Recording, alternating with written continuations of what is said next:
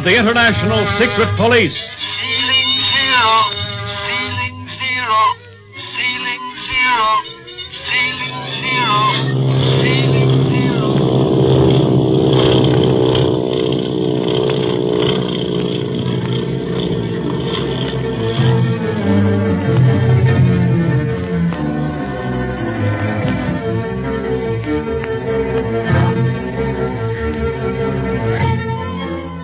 Speed Gibson, Clint Barlow, his uncle and ace operator of the International Secret Police, and Barney Dunlap, Clint's aide, have come to Hong Kong, China, determined to end the criminal career of the notorious bad man, the Octopus.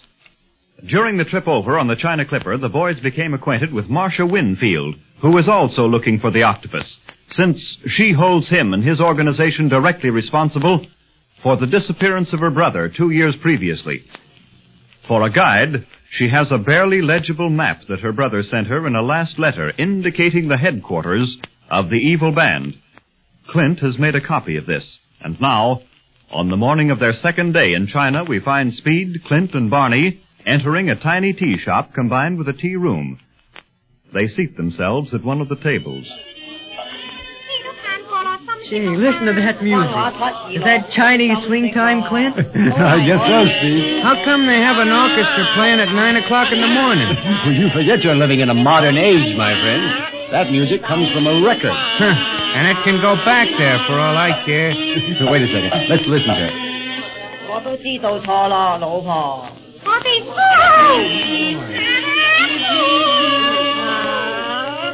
你要揸你做人，點呢？之後要聽我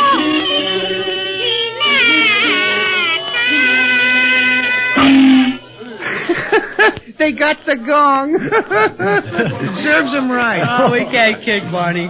American jazz probably sounds just as bad to the Chinese as their music does to us. No, Speed. Jazz is very popular over here in the nightclub. Oh, but here comes the owner of the tea house. We better decide what we'll order. Well, you want a Chinese breakfast, Speed? No. Not after the bacon and eggs I had at 7. I'll just have a glass of milk. Wouldn't you know he'd come to a tea house to order milk? Well, he couldn't order anything better. And since you're such an authority on tea houses, Barney One Long Hop, what are you having? Knowing what these breakfasts are made up of, I'll just have tea. And what do you mean, one long hop? Oh, huh? should I have said one loud noise? Say, what is this? A tea house, gentlemen. Will you be pleased to order? Well, all your questions are answered, Barney. It's a plot. I'm always the fall guy, even in China. Is anything wrong, gentlemen? No, just this guy. Let's see now. 1 glass of milk and 2 pots of tea, please. Oh, you might bring some of those rice cakes with the fortunes in them. Oh, yeah. I like those things. Very well. And what kind of tea would you gentlemen prefer? Well, what kind have you got? Many kinds. Perhaps you would like to choose for yourself. Say, that'd be interesting. Wouldn't you like to see the storeroom, Speed? You bet. I want to see everything I can while I'm in China. If you will be pleased to follow me, then. My, certainly. You do a pretty good business for so early in the morning, my friend. Why, yes. I do good business all morning. Most of my countrymen have breakfast at 11 o'clock, but many tourists come early, like you. Kind of dark back here, isn't it? Well, it's not much farther to the tea storeroom, young gentleman. One good thing about this, we're getting out of hearing distance of that music. Well, here we are now. Will you be pleased to go through this door? Sure smells good in here. That's the fragrance of the tea leaves, Speed. Hey, look. This case is marked chrysanthemum tea. They drink flowers over here. Well, now this is better. Well, it's good to be able to talk to you in person, Ying. Why, yes, I was sorry I could not meet you when you arrived on the Clipper yesterday. I was out on urgent business. Who is the boy? Oh, it's my nephew, Speed Gibson. And just before we left, Chief Riley swore him into the International Secret Police. Speed, this is your fellow operator, Li Ying, our Hong Kong representative. Very happy to meet you, my young friend. And it's good to see you again, Barney. Last time we met was in San Francisco, one of your New Year's celebrations. Yeah. Yeah, but we're not over here for any celebrating now, Li Yang. No. How did you hurt your arm, Clint? The calling card from the Octopus, Ying. A dragon knife was thrown at my heart. It got me in the arm. Oh, a dragon knife. Very fortunate it missed. I'll say. The blade looked a foot long. It's just a flesh wound, though. Dr. Kingsley fixed me up right away. Dr. Kingsley. Oh, yes, we can count him on our side. I was sure of that, but I'm glad you're verifying it. While we were there last night, somebody ransacked our room at the Golden Lotus Hotel. Oh. The octopus is most anxious to get you all out of the way. He would give a great deal to find the key to your code, too. Of course, you realize that every message you send is carefully read by him. The ones to Mademoiselle Fifi at the hat box, too? He knows that Fifi is Chief Riley, just as he knew you to be the secret police in spite of your disguises. But he cannot decipher your code, our code. That is the one thing we can keep from him. What have your men found out since the last information you sent Chief Riley, Ying? Very little. He has been particularly careful since he learned that you, Clint, had been sent out after him. You are the one man in all the world he fears. I hope to make that fear a reality. I'm out to get him. It's the last thing I do. Oh, yes, but you will have to walk carefully. The octopus is very powerful here in China. In all of China. Even as far as Tibet and Mongolia. Tibet?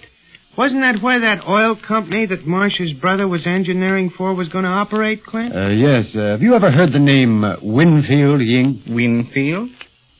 No. No, but you say he was an engineer with an oil company that was going to operate in Tibet? Yeah.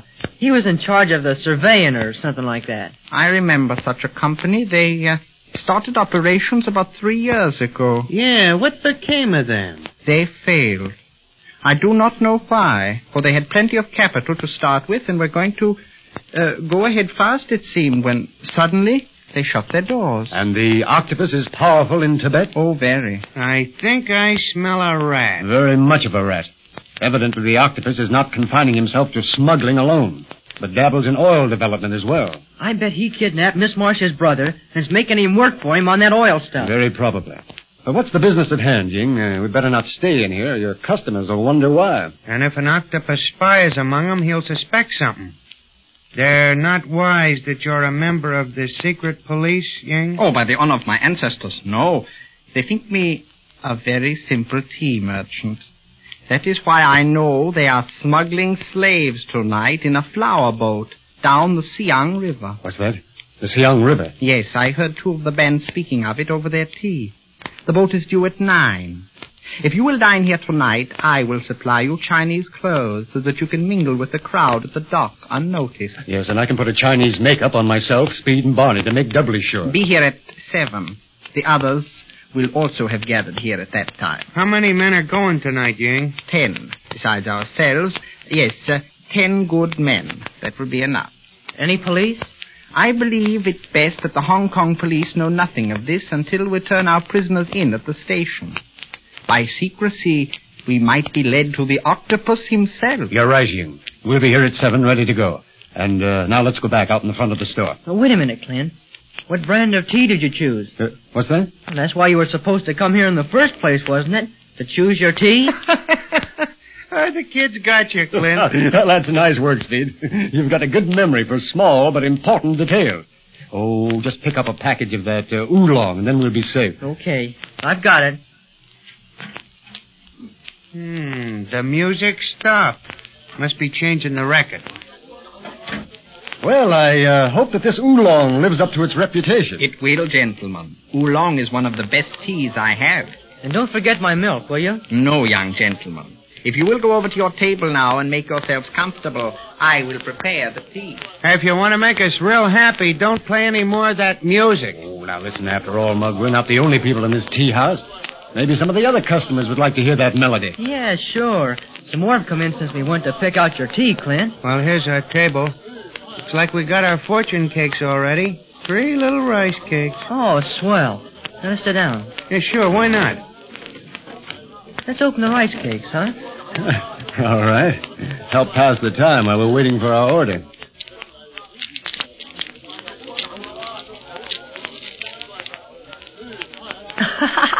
Hey, listen to mine. You will have success as you desire. That's all right, kid. Let's see what my fortune is. This is a hot one. Find a good partner and you will succeed. That let you out, Clint, old boy, old boy. Oh, yeah? Well, if that's the way you feel about me, tell that rice cake to pay the check. Hey, I haven't said a word. What's your fortune? Let's see now. Hold on. There's something up. What, Clint? This isn't a regular rice cake fortune. Listen to what it says. Telephone Dr. Kingsley's house and learn what has happened to your friend, Marsha Winfield. The octopus. Somebody slipped a phony rice cake in with these other two. Somebody right here in this tea house. That's why they were waiting on our table. They must have followed us here. Quick, where's the phone? Right here. If they pulled any rough stuff with that girl, I'll... Take it easy, fella. Oh, hello. Hello, operator. Get me Dr. Kingsley's home. It's 14 Langsu Road. Right away. Yes, I'll wait. Is there any sort of a name on that note, Clint? Signing it, I mean? No, there's not a thing. Oh, hello. Hello. Let me speak to the doctor, please. Oh, is this you, Doctor? Clint Marlowe speaking. What's that? She has. We'll be right over. Yes, goodbye, sir. What's up? Marsha's disappeared. Kidnapped? Yeah, it looks that way. They discovered her absence when she didn't come down for breakfast. They've been trying to reach us at the hotel. Come on, boys. We've got to find that girl.